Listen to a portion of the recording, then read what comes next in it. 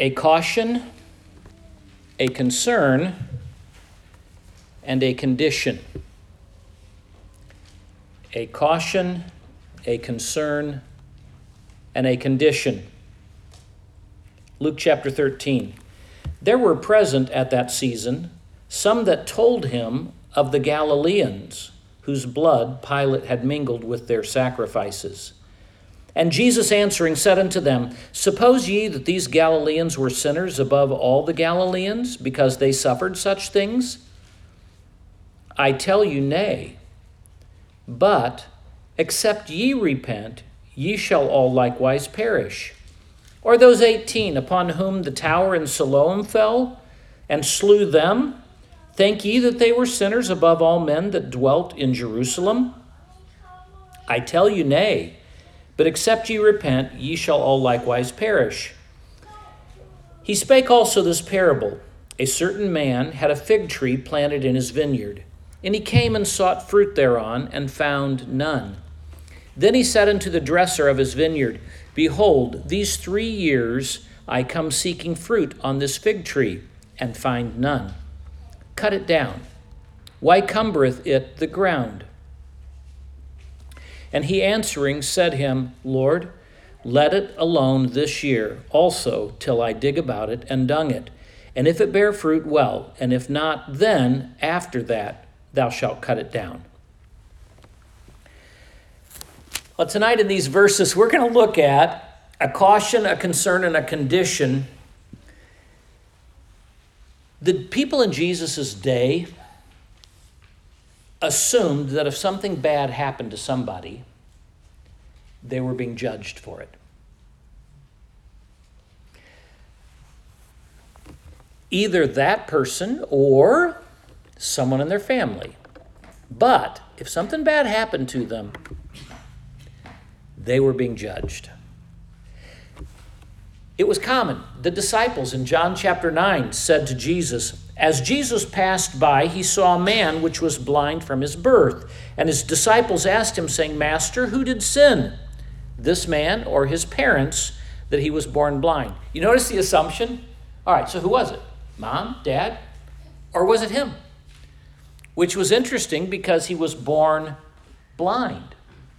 So they're assuming sin before birth that would cause this man to be born blind, or being judged beforehand, before he was actually born. And there's a common tendency when we see things happen to other people to want to judge immediately and say, see, this happened because you did this. You remember Job's friends? What was their common comment to him through a good portion of the book? Job, just admit it. You've done something wrong. Give God the glory and say, I'm a closet sinner. And the interesting thing as we look at this, truly things happen when we act foolishly. But not everyone who acts foolishly has the same thing happen to them. Have you noticed that? I've had stuff happen to me that happened because I brought it on myself. I had a friend in high school. He had things happen to him that I still stand back in amazement. And he probably brought most of it on himself. But the reality was, I did some of the same stupid things he did, and I didn't have those same things happen. So the question is, why do we do this? You remember, the book of Luke shows the compassion of Jesus Christ. And Jesus, in this text, spots something right away that he's concerned about. We see the underlying truth of being compassionate. Several times this week, I've been reminded again, it's the goodness of God that brings us to repentance. And you kind of have to let that settle in. It's the goodness of God that brings us to repentance. We may admit we deserve the punishment, but the punishment is not what draws us to God. It's His goodness.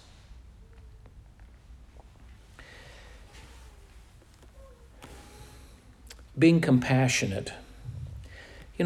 I hope that one of the characteristics of our church will be compassion. You've probably heard this same, it's not a real definition, but it seems to convey a lot of the feeling of compassion, and that is your hurt, your pain, and my heart. Jesus was compassionate. And in fact, when these people brought this to Jesus and they said, there were these Galileans whose blood Pilate had mingled in the sacrifices, at just face value, we would say, well, I wonder why they told him that. Except for the fact, Jesus' response, when he says, suppose ye that these Galileans were sinners above the other ones? So let's stop for a moment and let's notice our Lord's caution. He says, don't think that bad things are because God is judging. Don't think that the bad things that are happening to someone right now are because God is judging. Now, the background to this was Tiberius was now the Roman Caesar. In fact, Tiberius was the Caesar that all through Christ's ministry, most of Christ's life, but definitely through Christ's ministry, it was Tiberius Caesar. And he was a lot more brutal than Augustus Caesar was. He had already purged all the Jews out of Italy. He was purging Jews out of major cities. And it became known that it was okay to be unkind to the Jews. So Pilate was being very unkind to the people in Jerusalem. Probably, now, they understood the context. We don't know for certain the context here. We just know that there was an uprising, and it could have been, as they were building the aqueduct, Pilate was working on the aqueduct coming into Jerusalem, the water system. And as this water system was coming in, Pilate was appropriating money from the temple to build the aqueduct. He was stealing. And the Jews were fed up with it. We also know that the Romans brought in some of their signage that was talking about the Rome being in charge and in control, and the Jews hated it there in Jerusalem. We don't know for certain, was it the theft of money or was it the signage that they had put up? Because there had been several revolts, but there was something in this revolt that it was getting so bad in the city that Pilate began sending, in our terms today, plain-clothes policemen into the mob crowds. And so the soldiers went in plain clothes, and while they were in the mob, the soldiers began indiscriminately killing these people that were rioting and saying, Pilate is doing wrong. Now, not everybody got killed. Some of the people got killed. Some of the people didn't get killed. And of course, the thought is, I wonder why those people got killed and these people didn't. Obviously, there was something wrong. There's sin in those people's lives. I don't think the Jews, though, have a corner on this market. Do you remember when the Apostle Paul had been shipwrecked? And he comes out and he's warming himself by the fire. And you remember the snake, a venomous snake, grabs hold of his arm, comes out of the fire and grabs hold of his arm. And what do the people say? He must be some horrible criminal. And even though he escaped the shipwreck, he's still going to get judged. We don't like to admit that this is the way we are, but we love judging other people. We just don't like to be judged. We love to draw conclusions of how God is probably getting his pound of flesh out of people, and we miss the whole point about what our God is like.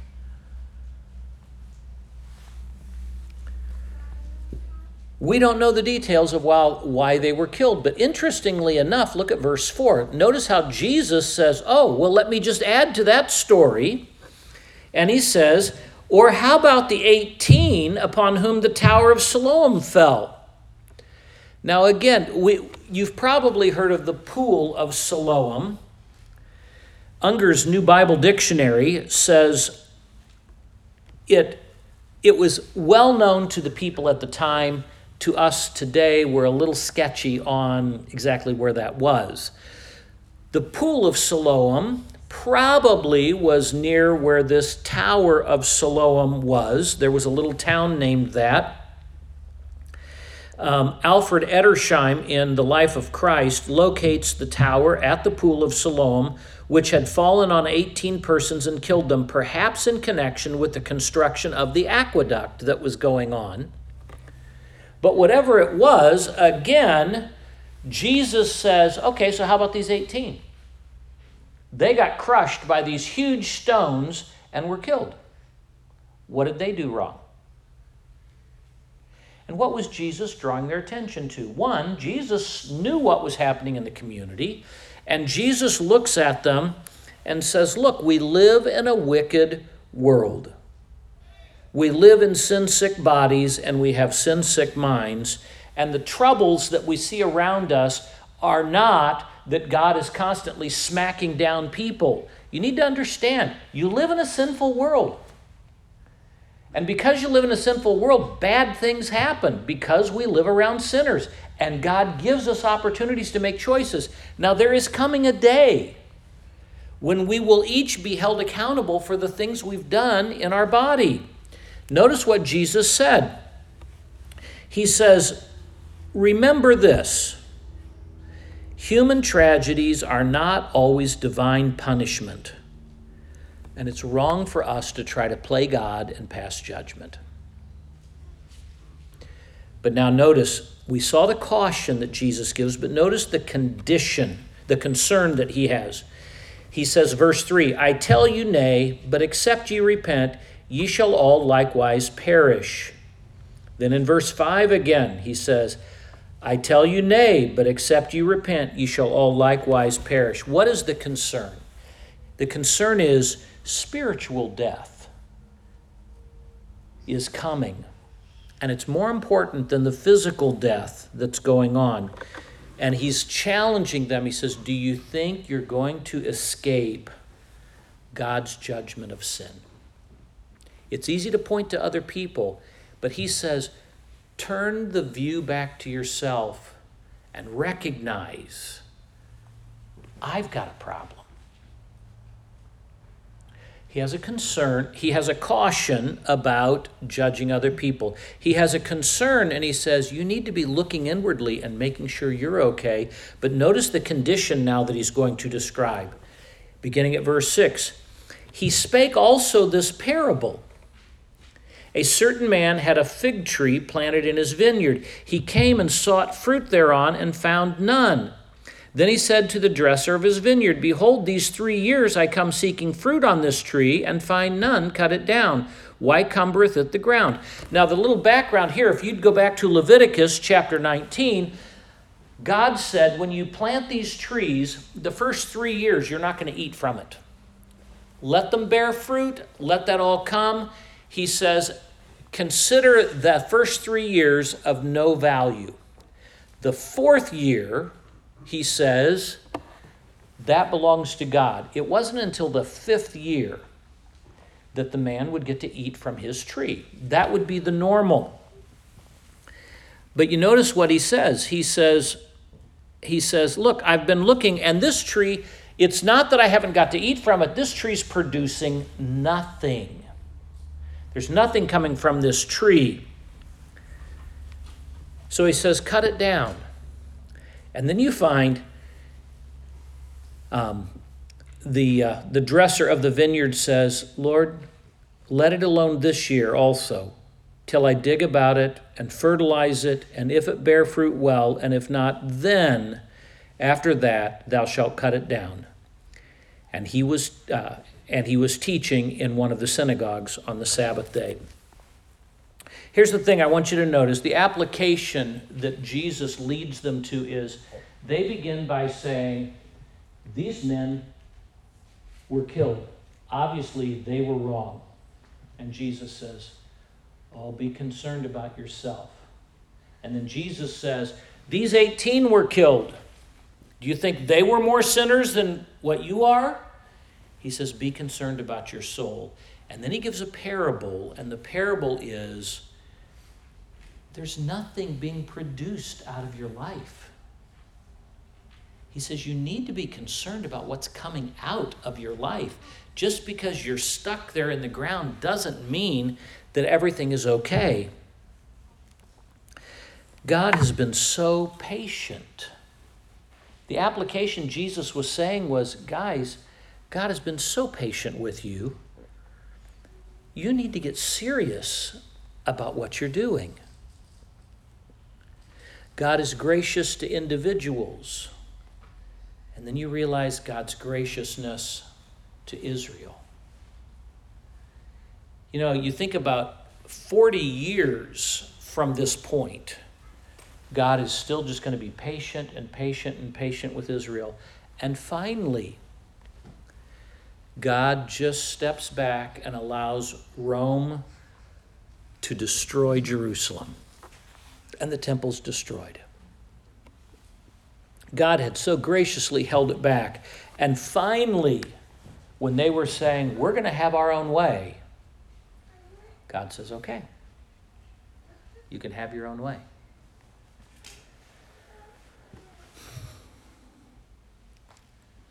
A caution, a concern, and a condition. The condition of being barren. It's easy to judge other people. One commentator I was reading said he asked his friend what the death rate was in his city, and the guy responded, 1 apiece. And then he added, you know, people are dying who have never died before. And his point was, everyone dies. Everyone dies. And our concern shouldn't be so much that guy got what was coming. Our concern ought to be, it's appointed unto men once to die. People are making really foolish decisions all around us. I'm one of them. But when we begin to have eyes like our Lord, we begin to be concerned not about did he get what was coming to him, because we know the end result.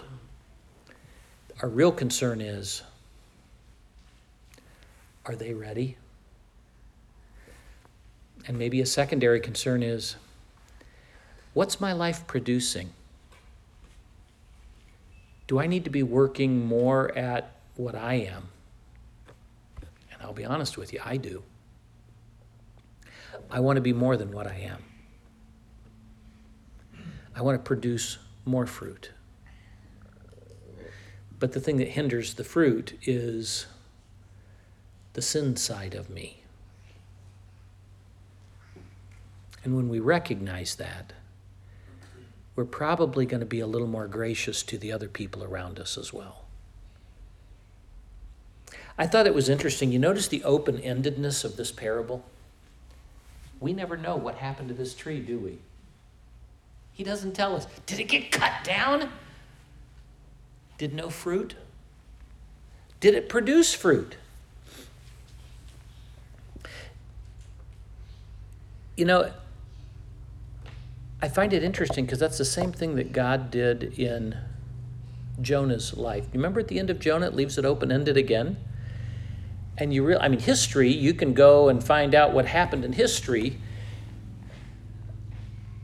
but it's left open. And it gives us hope. God's placed us here to honestly speak the warnings, but to be compassionate.